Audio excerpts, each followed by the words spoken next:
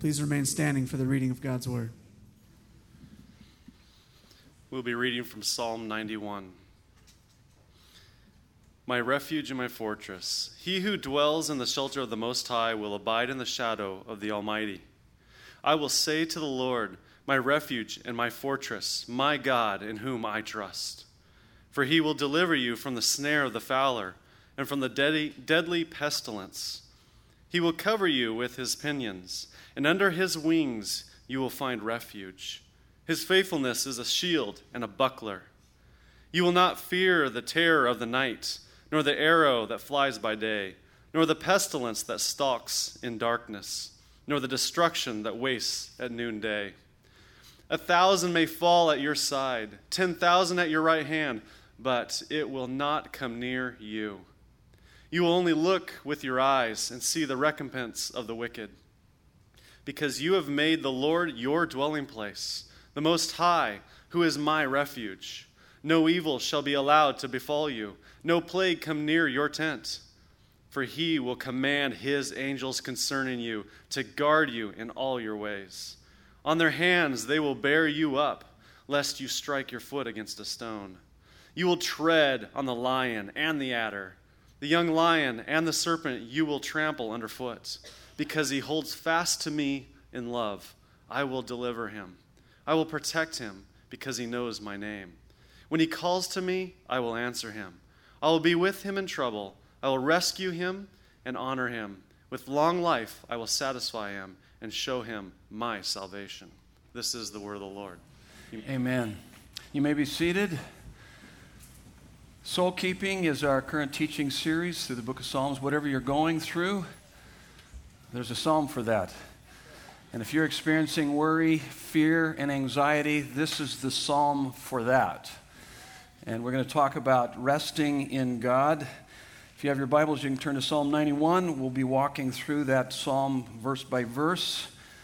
And also grab your sermon notes out. Let me start by asking you a question. I want you just to think for a few moments. What are your greatest fears?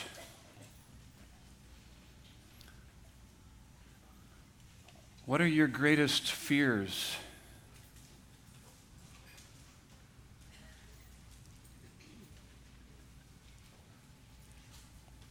In a fallen world, it's easy to be overwhelmed by fear, worry, and anxiety.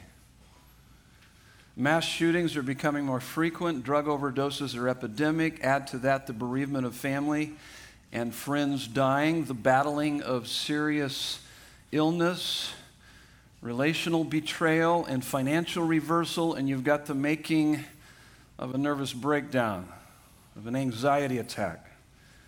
We started Desert Breeze while I was working for Phoenix Fire as a paramedic firefighter responding to 911 calls. And this Psalm 91:1 has a very special meaning to me. He who dwells in the shelter of the Most High will rest in the shadow of the Almighty. I will say to the Lord, my refuge, my fortress, my God, in whom I trust. If you will learn how to dwell in Him, you will find rest. You will find rest in Him. I love those verses. I love this whole chapter in Psalms. Psalm 91. God responds to our 911 calls, is what it's telling us. And let me just share with you just a few stories of my time with Phoenix Fire. One of the calls that stands out to me was my engine company responded to a drowning. It was a 6-year-old who had drowned. What was crazy about this story was that it was the babysitter who had taken this 6-year-old to a Bible study, and while she was in the Bible study, they had the kids playing in the backyard, and the pool was certainly fenced in well, but somehow this little 6-year-old climbed over the fence and drowned. So let me ask you this, how would you respond to something like this? They're sitting in a Bible study group, having the kids playing in the backyard. It seems to be safe, and this 6-year-old climbs over the fence and drowns. He died. How do you think the mom and dad who entrusted this babysitter with their most precious gift, their 6-year-old son, how would you work through that? Psalm 91 helps us to do that. I'll never forget this call that I worked out of Station 10 most of my career is off of I-17 Thomas Road. We got the call. It was late into the night. It was on the weekend, and it was a shooting. It was an apartment complex just north of Thomas on the east side of I-17. And some guy had come through the apartment complex and just began to shoot the complex up. And there were people outside. It was late at night. And we arrived on the scene, and there was already an adult who was dead laying between the cars. But there was about a 4 or 5 year old boy who his dad was holding him in his arms. He was asleep, and he was waiting for his estranged wife to show up for him to be picked up.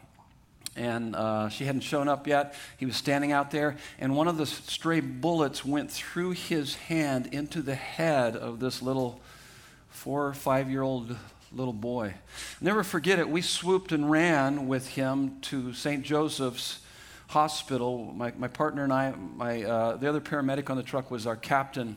And I'll never forget what he said as we were heading into St. Joseph's with this little boy in the back of the rescue. He said to me, you could see that he was just overwhelmed. He says, "I am so tired of this." And he said, he didn't say crap, but I'll say crap because he used an expletive. He says, "I am so tired of this." And it was shortly thereafter he gave up his patch as a paramedic. He says, "I'm tired of dealing with this, the darkness and the difficulty and the pain and the suffering and the loss." And he later on became a chief here with Phoenix Fire, but he was overwhelmed. And that's one of the reasons why with first responders, alcoholism is very high, divorce rate is very high, and suicide is very high. Because I really don't believe that a lot of them have the biblical worldview, the gospel, to be able to navigate through that. Thank God I had the gospel to be able to respond to these harsh situations, these very difficult situations. One of the very first funerals that I ever did as a pastor, a brand new pastor, was for a stillborn baby. It was almost like, welcome to being a pastor. Your first job will be a funeral for a stillborn. So I walked into this room, this chapel. It was packed with people. It was my job to come in there and try to bring them some sort of understanding and hope in the midst of that devastation. How was I going to do that? Psalm 91:1 and 2 have been my favorite because I believe that it gives us the resources we need, along with the rest of the scriptures, to be able to face dangerous times, difficult times, devastating times. I would often use this in many funerals as the very first verses that I would quote, those first 2 verses. He who dwells in the shelter of the Most High will rest in the shadow of the Almighty. So if you'll learn how to dwell, you can find rest for your life. And so God responds to our 911 calls. If you don't deal with your fears, and this is what I've learned in my own life, if you don't deal with your fears, they will more and more imprison you and enslave you. Over time, it'll only get worse. Over time, it will only get worse. And what Psalm 91:1 and the rest of the chapter, Psalm 91, is telling us that you don't have to be imprisoned or enslaved by your fear, worry, and anxiety. You don't need to be enslaved by those things. You don't have to be overwhelmed by the dangerous times that we live in, the difficult times that we live in. And in fact, here's the thesis statement for our study. If I will dwell in Him, you can see this is part of the outline there on your notes. If I will dwell in Him, I can find rest for my fearful heart and live a full and satisfying life even in the face of danger. even in the face of danger. So God responds to our 911 calls. So let's take that first part, if I will dwell in him. So we need to learn how to dwell in him. What does that mean? The first 4 verses talk about that. They help us with that. Let me read it again. Verse 1, he who dwells in a shelter, the word shelter is hiding or secret place. Shelter of the Most High will abide. ESV uses the word abide. I like the word rest because that's what it actually means. I memorized this a number of years ago from the NIV. And so we'll rest in the shadow. I like that, the images that he's using here to help us to see that we're safe. God will take care of us. And so he uses the word shelter and Most High and shadow. That word shadow also means shade. The shadow or the shade of the Almighty. The idea here is that this is being so close to God that even his shadow falls on you. Being in the direct sunlight in the desert can be deadly without shade, and that's why he's using this imagery. It's beautiful imagery. Being in the shade, protected from the harsh rays of the sun. Here's your first fill in the blank on your notes. So we're trying to define this idea. If I will dwell in him, what does it mean to dwell in him? It's not your public but private life with God that matters most. So it's not your public life, not what you do spiritually, publicly, but what you do privately with God. It's your interaction with him. That's based on the word shelter. And that word shelter means he who dwells in the shelter. It's hiding or secret place. So let me ask you this. Everybody look up here. Where's your hiding place? Where's your shelter with God? How often do you go to him as a place of shelter? That hiding place, that secret place, just between you and God. Just between you and God. We were taking care of 6 of our grandkids for over 5 days this last weekend, and I was on survival mode, okay? And I had a hard time finding that secret place.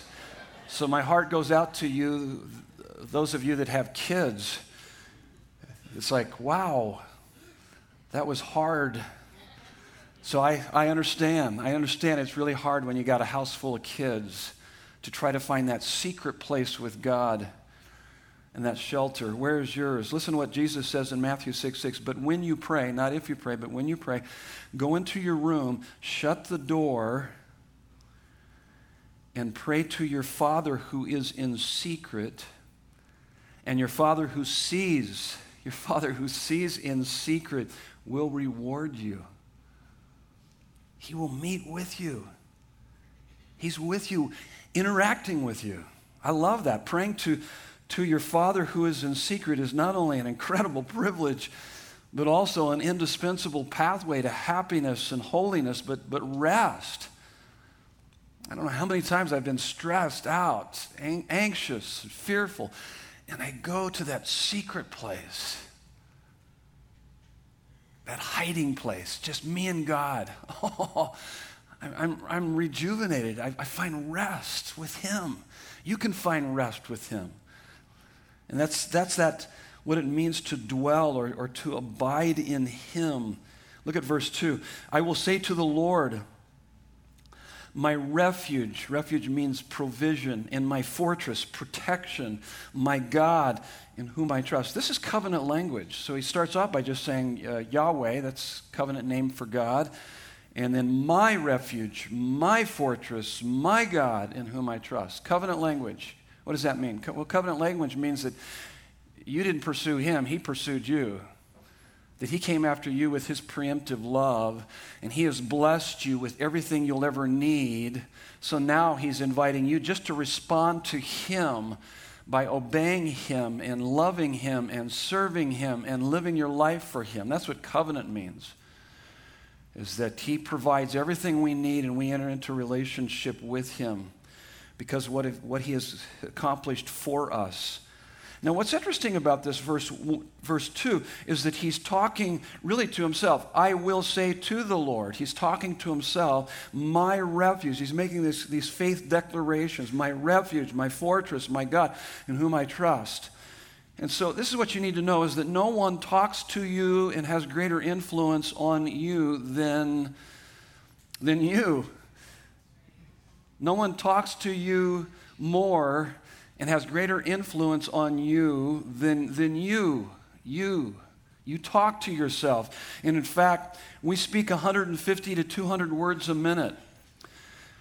Some of you speak more than that because I've had conversation with you.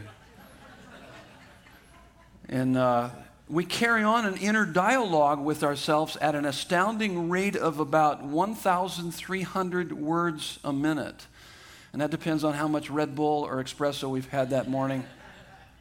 But that's quite amazing. So here's what you need to keep in mind. All day long, you are having thoughts, observations, perceptions, ideas flowing through your mind. And who you are can be no greater or no worse than the thoughts you entertain in your head. What are you saying to yourself? What are you speaking to yourself? I love what Charles Spurgeon says about this verse 2. Listen to him. He says, "To take a general truth and make it ours by personal faith is the highest wisdom. It is little comfort to say the Lord is a refuge, but to say He is my refuge is the essence of consolation. People are quick enough to proclaim their doubts and even to boast about them. They glory in casting suspicion on everything. Thus, it is the duty of true believers to testify with calm courage to their well-grounded reliance on God. Let others say what they will. We proclaim He is our refuge and our fortress." So this should be the conversation that's going on within your head each and every day. Here's your next thought. Next fill in the blank on your notes. So this idea of abiding, so it's that secret place that helps to nurture that abiding. And then what is that abiding? It is making your home in God's love and truth, reflecting on it, saturated in it, standing in awe of it. It's preaching the gospel to yourself. That's what should occupy your heart. That's why it tells us in Proverbs 4:23, above all else, guard your heart, for it is the wellspring of life. You know what it's saying there? That it's not your circumstances that make you feel and behave the way you feel and behave. It's your evaluation. It's what you're saying to yourself about your circumstances. Do you have a biblical worldview to filter what's going on in your life? Above all else, guard your heart, for it is the wellspring of life. John 15 talks about this idea of dwelling or abiding. Let me just give you one verse, 15:5. I am the vine, you are the branches. Whoever abides or dwells in me and I in him, it's talking of communion, he it is that bears much fruit, for apart from me, you can do nothing. Psalm 103, I love that psalm. So the psalmist this is one of those psalms where the psalmist is talking to himself. He says, "Bless the Lord, O my soul, and all that is within me. Bless His holy name. Bless the Lord, O my soul, and forget not all of His benefits." You hear what he's saying? He's talking to his soul. He said, come on, soul. Come on, soul. Please, come on, soul. Bless the Lord, O my soul, and all that is within me, bless His holy name. Bless the Lord, O my soul, and forget not all of His benefits. And the rest of the psalm is he's working through the list of benefits that are his in God. He's just reciting them. You need to be able to do that. What are the benefits that you're living in the reality of? That's what he's saying. That's what the psalmist is saying here. In verse 2, I will say to the Lord, my refuge, my fortress, my God in whom I trust. So this promise of rest is not for every believer, but only for those who live in close fellowship with God. Dwelling, this idea of dwelling, he who dwells in the shelter of the Most High, dwelling is habitual, not occasional. So there is a condition, he who dwells, and then there's a promise. We'll find rest. Look at verses 3 and 4. For he will deliver you from the snare of the fowler, speaks of temptation, and from the deadly pestilence, that speaks of trial, difficulty. And then he gives us this great metaphor. He will cover you with his pinions, and under his wings you will find refuge. His faithfulness is a shield and buckler. So next on your fill in the blanks there, metaphor, a mother bird protecting her young with her wings conveys God's toughness and tenderness. And one other thing, you'll have to wait till we get to the end of the sermon to understand what that. So there's three things that this conveys to us, this imagery, this idea. Toughness and tenderness, God's greatness and goodness. This concept is throughout Scripture. Let me give you a couple different places. Ruth 2:12, Boaz says to Ruth, "The Lord repay you for what you have done, and a full reward be given you by the Lord, the God of Israel, under whose wings you have come to take refuge." Psalm 36:7, "How precious is your steadfast love, O God! The children of mankind take refuge in the shadow of your wings." Psalm 57:1, "Be merciful to me, O God, be merciful to me, for in you my soul takes refuge in the shadow of your wings. I will take refuge till the storms of destruction pass by." So great imagery here. So in his greatness, his toughness, he can take care of you. In his goodness or his tenderness, he wants to take care of you. So this is what we need to understand, is that fear, worry, and anxiety is doubting one of those or both of those. If you are overwhelmed with fear, worry, and anxiety because of how dangerous and difficult life is, it's because you're not trusting God's goodness and greatness, his greatness and his goodness. One or the other. You're probably thinking, well, I know that he loves me, but is he capable of taking care of me? Yes. That's why you have all this imagery here. He's trying to get that across to us.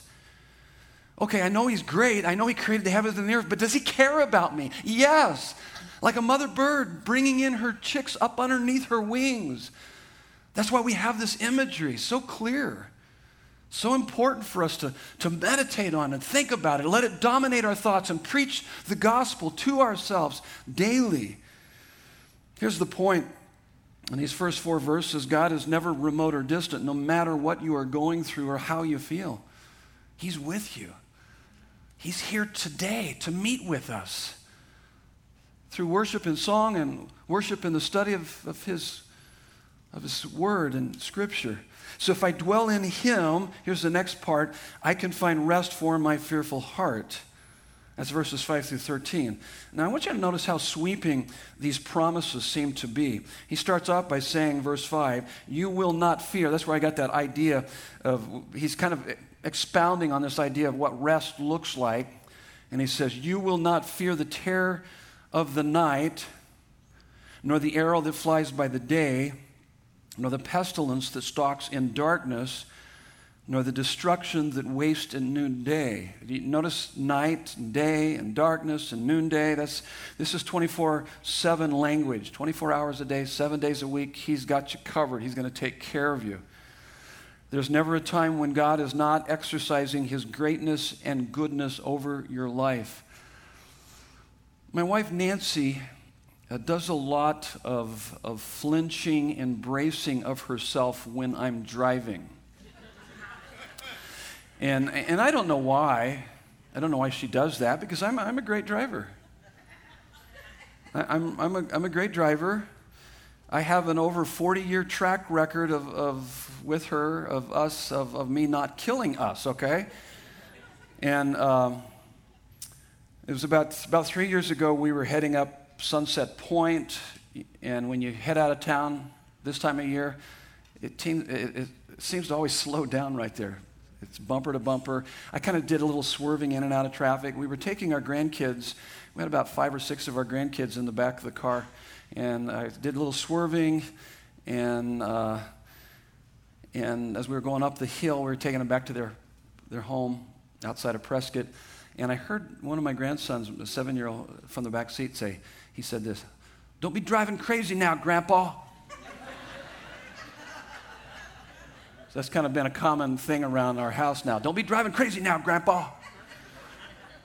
And then he said this, "What's the speed limit anyway, Grandpa?" And, "Hey, kid, mind your own business." Go back to that video game you were playing, okay? Nothing like being lectured by a 7-year-old about your driving, okay? And so when you committed your life to Jesus, in essence, you were saying, Jesus, take the wheel. And yet, oftentimes, with him in the driver's seat of our lives, do you find yourself doing a lot of flinching and bracing with his driving? See, what he's saying in these first few verses is that there is never a time when God is not exercising his loving, wise control over your life, his greatness and his goodness. Verses 5 and 6, he's saying, hey, I've got you covered. I'm going to take care of you. Look at verse 7. 1,000 may fall at your side, 10,000 at your right hand, but it will not come near you. Notice how sweeping that is. And then he says, you got to read this with the next verse. He says, you will only look with your eyes and see the recompense of the wicked. So he's actually talking about judgment here. That recompense means judgment of the wicked.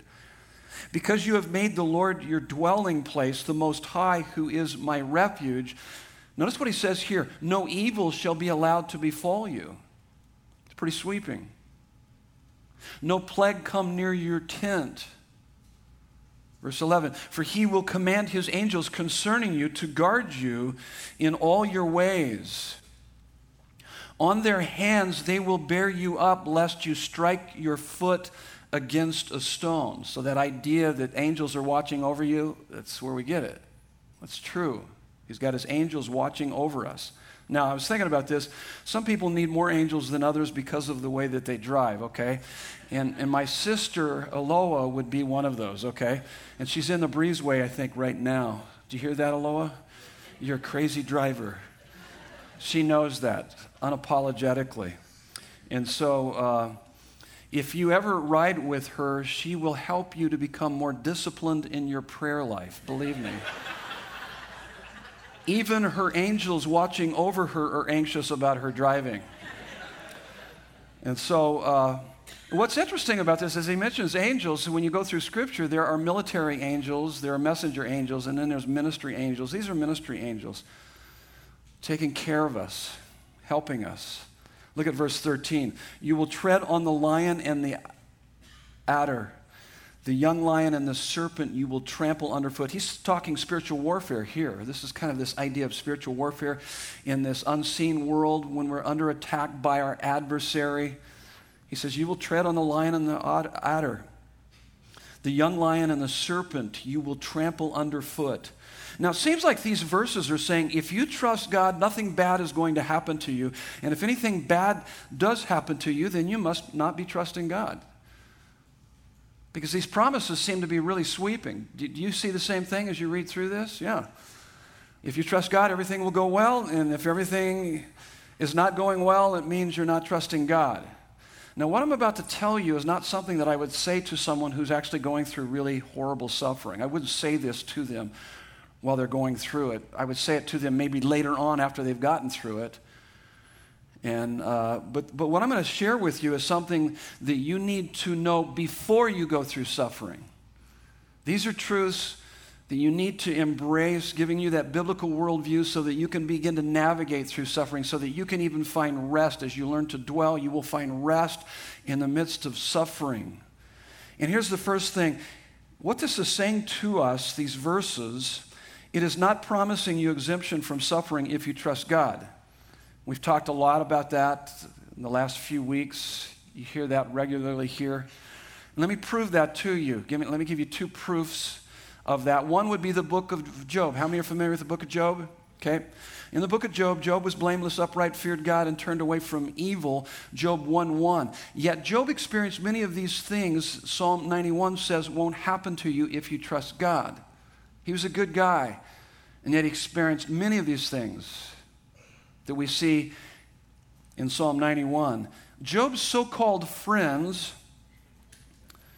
I call them miserable comforters, tell him that if he would only trust God, he wouldn't experience all these bad things. If you work through the book, this is exactly what they're saying. Well, Job, if you were as righteous as we are, you would be going through all these horrible things. Well, that's really a nice thing to tell someone while they're going through suffering. And that's really what they were telling him. And at the end of the book, God shows up in a storm and rebukes Job's friends and says this to them: "You have not spoken of me what is right. You are misrepresenting him." And he comes down hard on them because of that. Let me give you another example. It's in the temptation of Jesus in Matthew 4. Satan is tempting Jesus in the wilderness. In one of his temptations, Satan quotes two of these verses in Psalm 91. In Matthew 4, 5 through 7, the angel took him to the holy city and set him on the pinnacle of the temple and said to him, Jesus, "If you're the Son of God, throw yourself down, for it is written, He will command His angels concerning you, and on their hands they will bear you up, lest you strike your foot against a stone." So he's quoting Psalm 91, 11, and 12 of our text. And what the devil is saying is that if you trust God, God will protect you and you won't suffer. In fact, you won't even stub your toe. But if you suffer, that means God can't be trusted. That's what the enemy is tempting him with. See, the devil knows that if we believe that as part of our theology, he knows that in time, eventually, we'll be disappointed by suffering and probably even devastated by suffering, and will be terribly anxious, bitter, and depressed, and probably turn away from God. I've seen it many times. Most American Christians do not have a healthy theology for suffering, and they are taken out because of that. And I've heard people say this to me: after all I've done, I went to church, I read my Bible, and I prayed, and this is what happens to me? And I'm trying to figure it out. It's like, well, I don't understand what you're talking about. Do you even understand what the Christian life is about? It's not immunity. It's not being exempt from trials and difficulties. Well, what are you thinking? That somehow you earned a right standing with God? So you did all these things, so now God owes you? God doesn't owe you anything. You will forever owe Him for all that He's done for you. And so there's just a wrong understanding of what the gospel is about. The devil's out to devastate you. Here's what it's promising. It's your next fill in the blanks. It is promising that you are immortal until God is finished with you, and He will exercise His love, wisdom, and power so that all things in your life will work for your good and His glory. That's what He's talking about here. And we're reading this not just in this text, but in the fuller context of Scripture. Yes, He can and does give safety, health, and life as a gift, and nothing can happen to you without His permission and design. And His design is always for your good, whether you understand it or not. Romans 8:28. How many have memorized Romans 8:28? You guys know what I'm talking about? Okay, you guys are afraid to raise your hand, aren't you? Some of you. He'll call on us to come up and recite it. Okay, I won't do that, so go ahead. How many know what I'm talking about when I say Romans 8:28? Okay, there's a few more hands. Okay, how about you? Come on up and recite it. No, I'm kidding. I wouldn't do that. So Romans 8:28, but how many know Romans 8:29?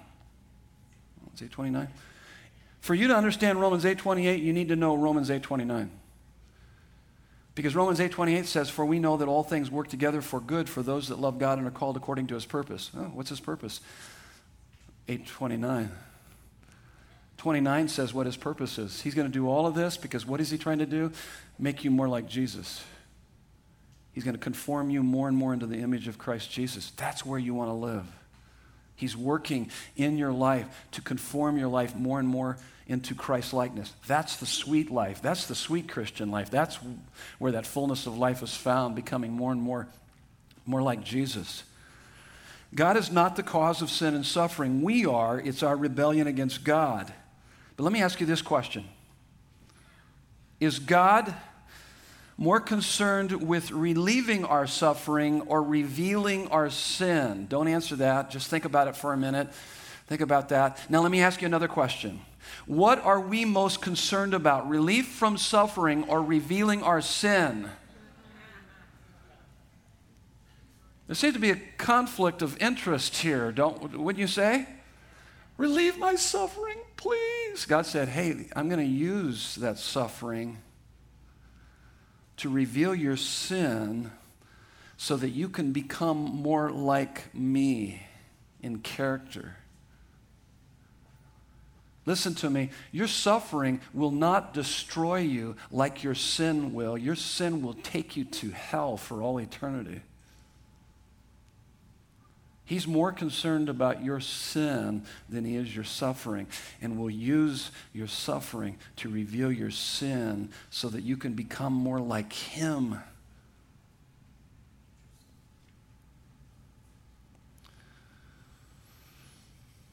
Amy Augustine posted this on Facebook this last week.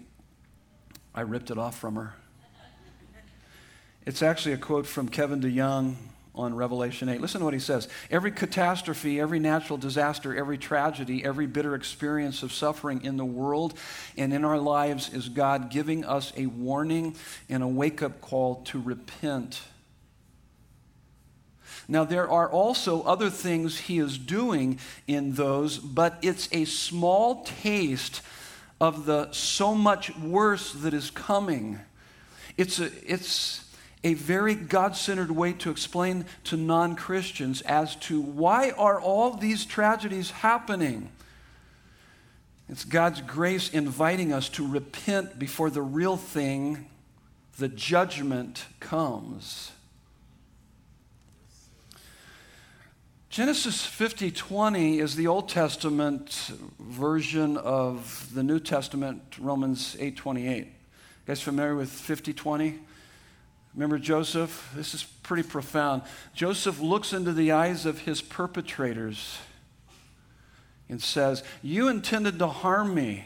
He's in touch with reality. This was really hateful and hurtful what you did. That was devastating to my life. You intended to harm me, but God intended it for good, for what is now being done, the saving of many lives. Now think about that verse just for a moment. Just kind of walk through it. So you intended to harm me. That was hateful. That was hurtful. That was devastating. But God intended it for good. What? Almost sounds like a contradiction. God intended it for good? Yes, for what is now being done, the saving of many lives. Joseph was abused by his brothers, sold into slavery, falsely accused for sexual misconduct, and forgotten in prison for years. He experienced absolutely terrible suffering. The Bible never looks at our suffering and says, oh, that's good. The Bible never says that. Jesus never said that. God never says that. It says that's horrible. That's terrible. But God uses it in our lives. He experienced absolutely terrible suffering, yet we know the end of the story. If Joseph hadn't had all of these bad things happen, he would have never escaped the proud, self-absorbed person he was becoming and would have never become a great man. His brothers would have never been humbled and healed psychologically. Multitudes of people, including his family, would have starved to death. So what was God protecting them from? Here's what God was working his protection for them. God protected Joseph from the self-centered narcissist he was becoming. God protected his brothers from the self-destruction of sibling rivalry caused by their father. God protected multitudes of people from starvation. God was doing all of that through suffering, through difficulties. Listen to what Timothy Keller says. God somehow is bringing his power to bear on all things in such a way that we will see from the vantage point of eternity that every bad thing that happened in the end brought about something better and more glorious than would have happened if the bad thing hadn't happened. In other words, the bad thing brings about something better than if it hadn't happened, which means all the evil intention of evildoers will be utterly thwarted and all evil will be absolutely defeated. That's heavy theology. See, the cross of Christ is an example of that. The cross is evidence that in the hands of the Redeemer, moments of suffering and apparent defeat will become wonderful moments of grace and victory. 50-20, you need to have a 50-20 perspective. Joseph looking into the eyes of his perpetrators, you intended to harm me, but God intended it for good, for what is now being done, the saving of many lives. Here's your next couple fill in the blanks. It is promising to protect the only part of you that matters, and that is the real you that will get stronger in suffering and last forever. It is promising to protect the only part of you that matters, and that is the real you that will get stronger in suffering and last forever. Luke 21, 16 through 18. Listen very carefully to Jesus' words to his disciples. It kind of will make your head spin a bit if you really study it through. He says this, "You will be delivered up even by parents and brothers and relatives and friends, and some of you, they will put you to death. You will be hated by all for my name's sake, but not a hair of your head will perish." What? Didn't he just say some of them would be put to death? But not a hair on your head will perish. Then verse 19, "By your endurance you will gain your lives." By your endurance. Why would we need endurance? You're going to suffer. But by your endurance, you will gain your lives. You will find out what it means to really live. See, if you look to anything more than God for your meaning, hope, and happiness, it will own you, control you, drive you. You will lose your life. You will ride an emotional roller coaster of ups and downs based on how well the object of your meaning, hope, and happiness is doing. There will be no rest for your fearful heart. See, suffering gives opportunity to reveal our counterfeit gods, our misplaced meaning, hope, and happiness, and our desperate need to transfer it to the true and living God of the Bible so that we can gain our lives and find rest for our fearful hearts. See, if you believe that Psalm 91 is promising you that no bad thing will ever happen to you, here's what you're saying. God is going to allow me to keep all the things I love more than Him, making me into a person who will never be able to handle suffering and in the end lose my life. If I will dwell in Him, I can find rest for my fearful heart. Here's the last one. And live a full and satisfying life, even in the face of danger. And this is what should separate Christians from everybody else during dangerous times, difficult times, devastating times, is that we're dwelling in Him, we're finding rest in Him, and we are living full and satisfying lives even in the face of danger. These last three verses are a kind of prophecy. It's basically God speaking directly to the reader, speaking to us, God giving us these promises. In these three verses, God gives us 7 promises to those who hold fast to Him in love and know His name. In other words, dwell in Him. It not only proves that we are not exempt from suffering in these verses, but also shows us how to get the power to trust God when suffering happens. Look at verses 14 through 16. Because He holds fast to me in love, this is God speaking. Notice all the I wills. I will deliver him. I will protect him because he knows my name. Knowing God's name is really intimacy with God. It's knowing His character, His attributes. When He calls to me, I will answer him. I will be with him in trouble. I will rescue him and honor him. With long life, I will satisfy him and show him my salvation. Here's your next thought on your notes. Don't let anything take God's place in your life. Verse 14, because he holds fast to me in love and knows my name. How do you rest under the shadow of his wings? When bad things happen, it's opportunity to regain your life by identifying your counterfeit gods and taking your heart's over-investment in them and putting it in God. Reinvest in God. Whatever you invested in, whatever it is you are losing. Look to him. It's called worship. It's called worship. Next weekend, we're going to talk about worship from Psalm 95. Want to change your life? You've got to change what you're worshiping. We're all worshipers. It's just a matter of what are we worshiping? What are we filling our mind with the beauty and the value of what? It needs to be God. Here's the next one. Trust God to provide whatever you need to face anything. Look to God to give to you whatever you are trying to get from your counterfeit God. It could be really good things in your life, your marriage, your job, any number of things. Your kids, you're trying to get from them what you should be getting from God. And so in verse 14, I will deliver him, I will protect him. Verse 15, I will answer him, I will be with him in trouble. There it is. He doesn't protect us always from trouble, but I will be with him in trouble. He's not going to keep trouble out of our lives. Many times he will allow that trouble into our lives. I will be with him in trouble. I will rescue him and honor him. Verse 16, with long life I will satisfy him and show him my salvation. So that last verse in particular, he will add days to your life, but most importantly, life to your days. Most commentators said this: whether you die young or old, you will be very satisfied with life and content to leave it, because you're going to be so filled up with life through him. If you know his salvation, as it says at the very end, you can face anything with peace and poise. So let's transition here. I've got one more point to make.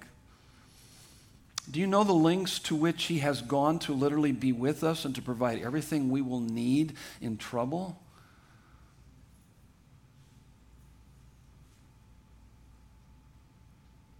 John 3:16 and 17.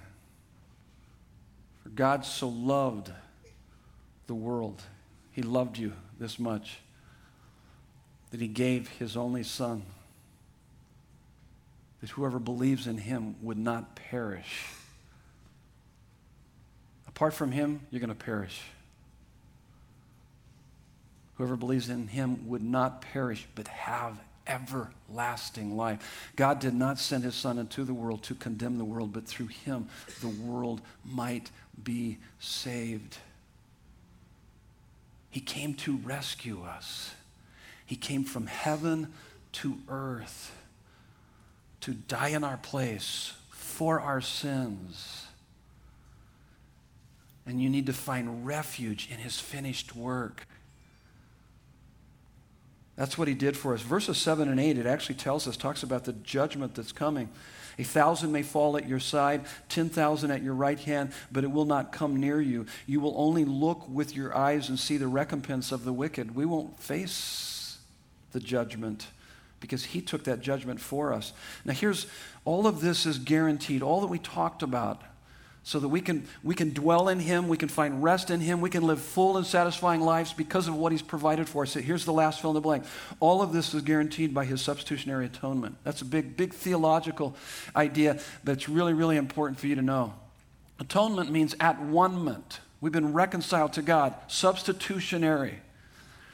A mother bird protecting her young with her wings not only conveys God's greatness and goodness, God's toughness and tenderness, but also conveys substitution. How is that? Well, when she spreads her wings to protect her young from rain, she gets wet.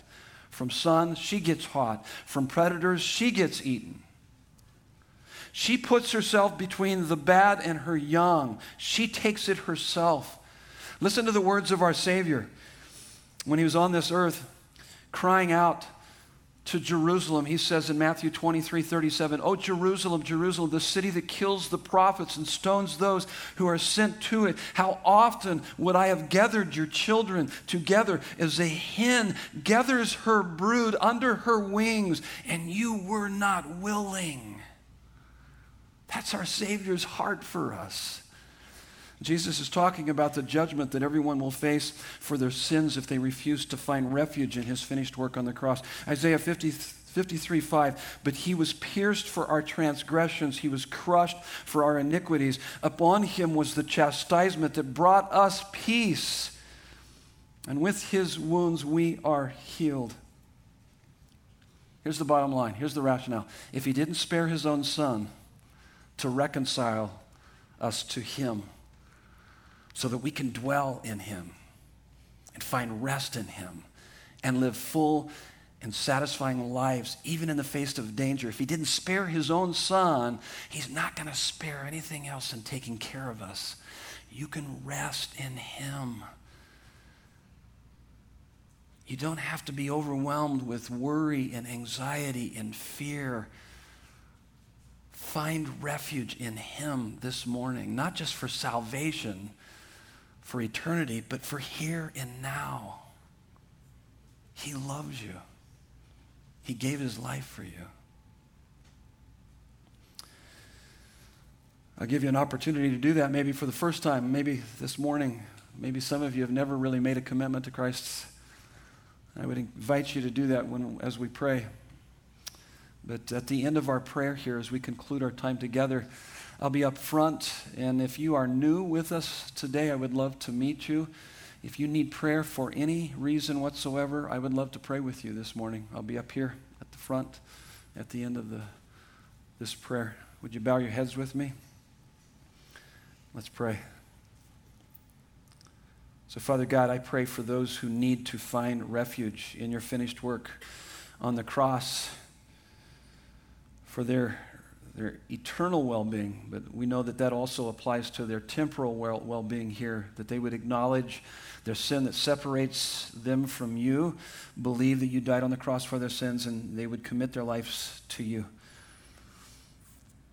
And so may we all together, may they with us together learn to dwell in you every day so that we can find rest for our fearful hearts and live a full and satisfying life, even in the face of danger. He who dwells in the shelter of the Most High will rest in the shadow of the Almighty. We pray these things for your glory in Jesus' beautiful name. And everyone said, Amen. Love you guys.